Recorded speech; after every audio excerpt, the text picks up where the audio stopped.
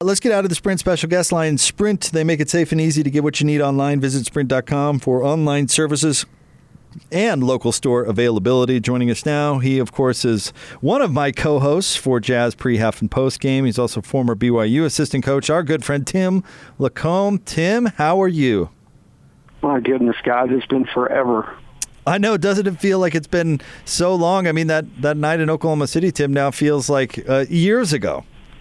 Yeah, I'm seriously like 3 years ago. It's crazy. How are you and yours? Everybody doing okay? Yeah, all is well. Just, like everybody else, just trying to figure out what normal is and kind of gravitate toward it. Is it true that that your wonderful wife had a viral video? Is that a thing? Yeah, she did, man. How did I miss this?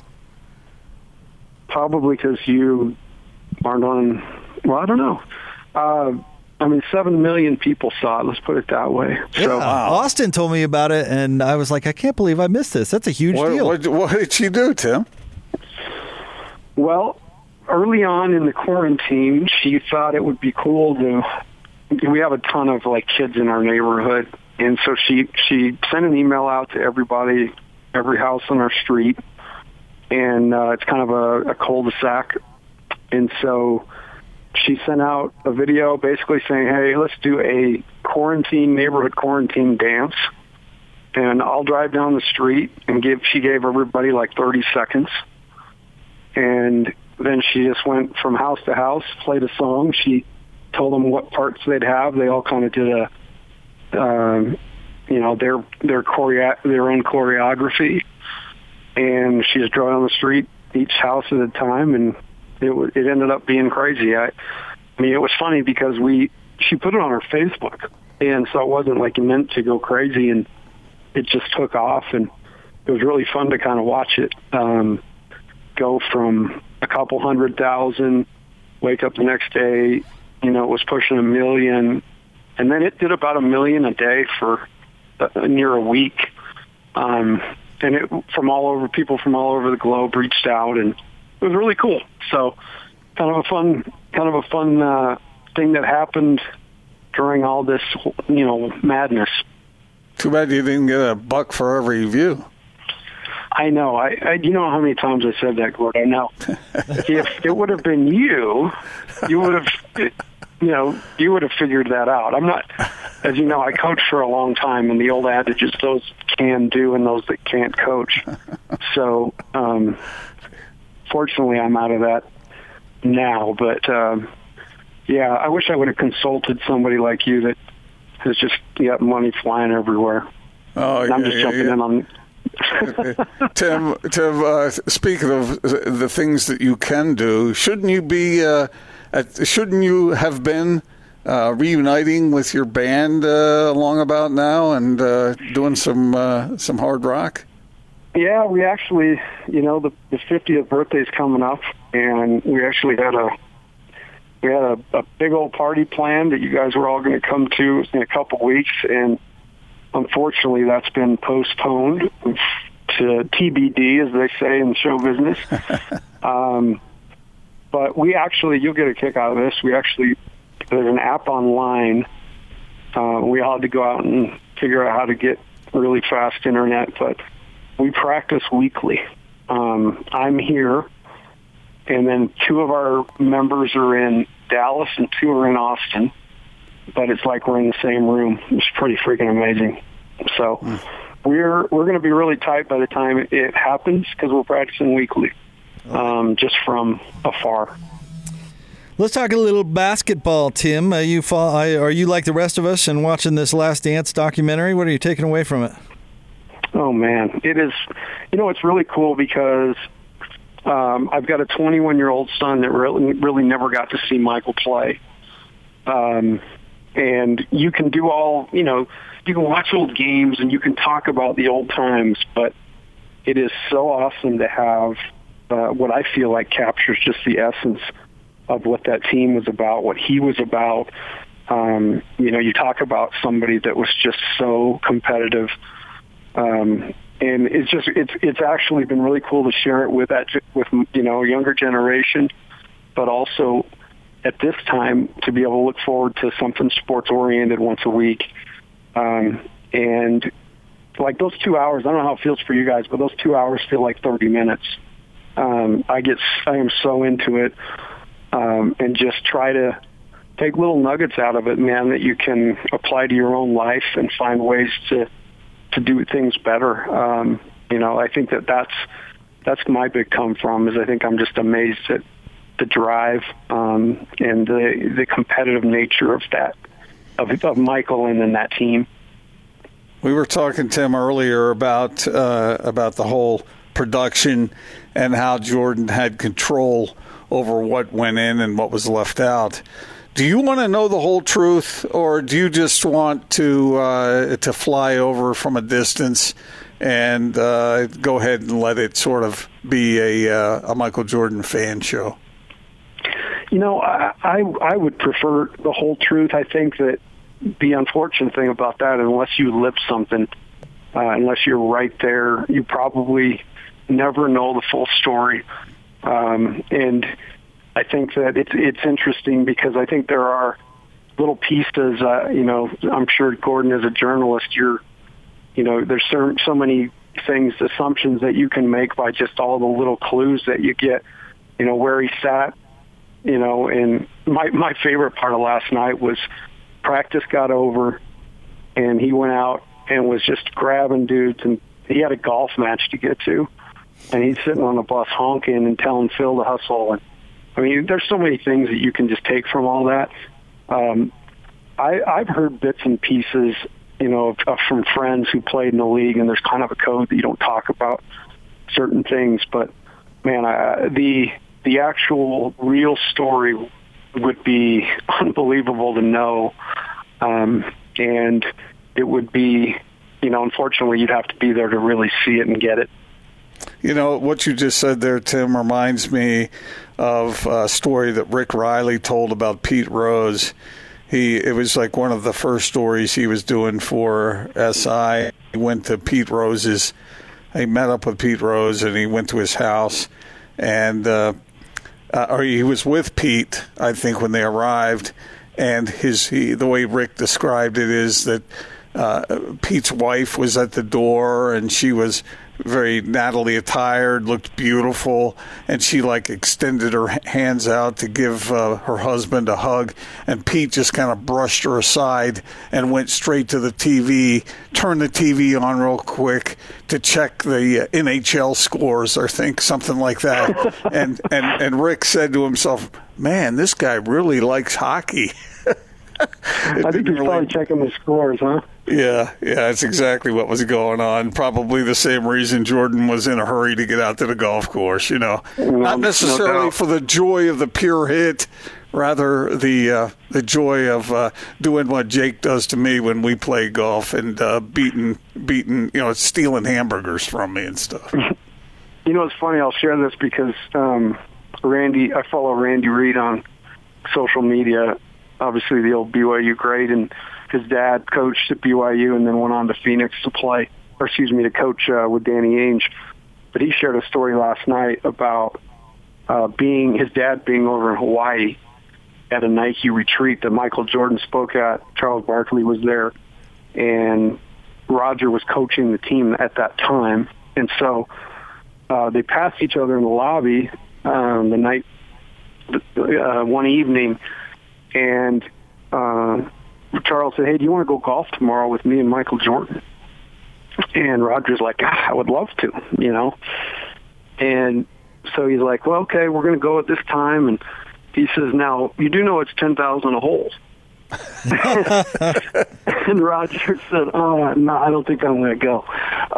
But that was some story. That was a story that Randy shared last night. So you can imagine it was the numbers that were flying around and the way he kept track of who owed what. We all got friends like that. And, for me, I just like to go out and play and maybe have just kind of a fun little bet. I'd be more like the front of the playing guys playing $1 a hand. Yeah. Tim Lacomb is with us here on 97.5 and 1280 The Zone. Gordon and I were chatting about, kind of an obvious question that comes out of watching all this is how would Michael Jordan be in today's game? What would be different? And thought you would be an interesting person to ask that because, of course, you were around Rick Majerus, who was the most traditional, right? I mean, a very traditional coach. And you were also on Dave Rose's staff with Jimmer, where, he had the ultimate green light. So what do you think Jordan's game would look like today in today's day and age? I think, if anything, it would probably be more, he'd probably work more at being the three-point shot being as big as it is now. Not to say he didn't shoot it and didn't use it, but it's just way bigger now to the kind of the scheme of the game. But I don't know that much would change. He was one of those true guys that could score from all three levels, and most importantly, and there's been a whole lot of talk about it, Magic and Larry were talking about don't get too close to Michael. And we all lived that. We saw it, right? We cheering for the Jazz during the Jazz's run, that frustration of any kind of, put it this way, if Michael would have been Charles Smith at the end of the Knicks Bulls game, there would have been 7 fouls called on that play. So, he was unbelievable. And I know there's all sorts of generations that say that their guy was the best. I mean, you can go back to Oscar and Bill Russell and go down the list, Kareem and Magic. But for my money, watching and being a big-time history buff of the game, I just don't think there's anybody that made the impact that he made on the game, took it to where it went. The one thing last night blew my mind was Nike's projection. They wanted to do $3 million in 4 years on his shoes. And in year one, they did $126 million. And I think that just says it all. I mean, he crossed all barriers, and, he did such a great job, even with all this craziness going on in his life, that, like Gordon said, we'll never know the full extent. He was the poster guy for everything. You wanted to be like Mike. You go get a McDonald's, you drink Gatorade, you wear his shoes and his jackets, and it just was what he did across, culturally. I just don't think you'll ever see anything like it again. Tim Lacomb is with us here on 97.5 and 1280 The Zone. Tim, what do you think about this Harms kid BYU is landing from Purdue? Obviously huge, right? That's both from the fact that they went out and beat teams that you typically don't see BYU beat on the court or in recruiting, and then his size, his sheer size, being a really versatile 7'3" guy. I've only watched him here and there, so I don't know his game great, but certainly going to a place that will, give him a ton of leeway. I think that one of the things I would imagine he chose BYU is because they'll allow him to step out and be versatile. A lot of comparisons drawn to a Porzingis. But I think I really like about him seems to be a really gritty, fiery competitor. And in my mind, a great acquisition.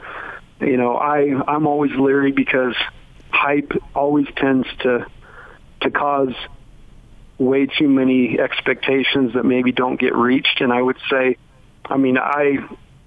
every single news show I've watched the last 3 or 4 days, there's been either a mention of him or a clip of him or an interview with him. And so I would imagine the expectation is that he's going to come in and lead this team to the national championship. And so there's always a double-edged sword there. But, man, a great get, and it'll be interesting to see how they work him in because they've got good big players. Kobe Lee had a hell of a year. And Gavin Baxter, coming off an injury, is really an athletic guy that can play.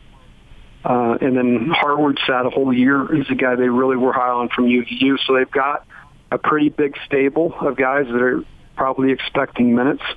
And I'm just glad I don't have to field the phone calls and talk to parents and tell them why their kid's playing or not playing. That's their job. So beyond the expectations that come with this kind of signing, what about a player who is looking for, as you talked about, the opportunity? Why didn't he get that opportunity at Purdue more to his liking? I know there were some injuries and some other things, but his playing time was lower than you might expect for a player with this kind of potential. Yeah, it's always interesting because a transfer there's always a story that goes along with it. And, part of the process is trying to figure that out. A couple of years ago, when we were at BYU, in fact, the last couple of years, they told us not to recruit any grad transfers. We had a real difficult time getting them into school because the expectation academically. And so obviously a couple things have changed. They've been able to be more aggressive in that market. But we did get LJ Rose to come from Houston. And LJ was, at one point, I think his junior year of high school, he was the number one point guard recruit in the country. He ended up going to Baylor to start and then transferred to Houston. And again, there's always that's the stuff as a coach you got to kind of have to patch together. Sometimes it's style, sometimes it's mentality, sometimes it's, coach's confidence in somebody. And so that's always something that's interesting about a transfer. It's, people will say it all the time. There's these transfer things, they work out really, really well sometimes, and sometimes they don't work as well. But at face value, this looks to be like a situation that would favor him just from a style of play standpoint. And then a guy like Coach Pope, who, he played in the NBA, and he was kind of a fringe, talented NBA guy that stuck. And so I would imagine he uses that in recruiting in terms of selling kids like, I can help you understand how to give yourself the best chance to play at that level. And I would assume that that's part of the reason that connection was so good. Tim, it's great to hear your voice. Thank you very much for jumping on with us as always. And we're very happy to hear that the Party Hounds are still working and sounding as tight as ever. Yep. So when that thing, when that happens, I expect you guys to be there. Well, I'm looking forward to it, man. We're gonna have a blast, and Gordon, let's hook up one of these days, you guys. Let's go grab some lunch now that we can do that. Love it. Yeah, sounds good. I'll wear a mask. I know you guys will be worried about me. I'll wear a mask, I promise. Thanks, Tim. You're the man. See you guys. Great to be with you. Tim Lacomb, our good friend, part of our jazz coverage here on the Zone Radio Network, also former BYU coach as well. And always fun to have on the show and talk to him and certainly get his perspective. Do you miss his mug? Oh, yeah, man. Tim's the best. He was a lot of fun to work with this year. And I already had his birthday party on my calendar. I was already preparing. He's been getting ready for that sucker for a while now, and it's a bummer we got to move it. And, of course, according to your rules, he should have to forego his birthday celebration. But I'm glad to hear that he's going to do it anyway when we can. Yeah. Here. You ever seen Tim in a bad mood? I haven't. No, he's a pretty... Tim's an interesting mix because he's very entertaining, but he can be somewhat subdued at times. So he's like a good counterpuncher, He'll be there, and then he will he'll dodge a punch, and then boom, he's got one, a good one, a zinger, And it's really entertaining to talk to. I mean that in the best sense. I wasn't. Jeez. Thanks for coming on, Tim, you subdued party. What type of boxer were you, Gordon? I jabbed a lot. I had a wicked left hook. Left hook? Mm-hmm. Aren't you right-handed? Yes. But I developed that left hand pretty good. I had a speed bag when I was a kid. Is that because you broke your hand in a fight but still had to work on the docks? Someone had to keep those grounds at the DuPont estate. Yeah, they called me Cinderella, man. You still had to put food on the table and work at the docks, hide that broken hand. Developed your left out of necessity and came back a different fighter. It's so funny, the parallels between fiction and real life, isn't it? It is. Funny How was Max the Bear? Was he as bad as that movie made him out to be? Seemed pretty what mean. a jerk. Didn't they make him out to be such a jerk? Wow.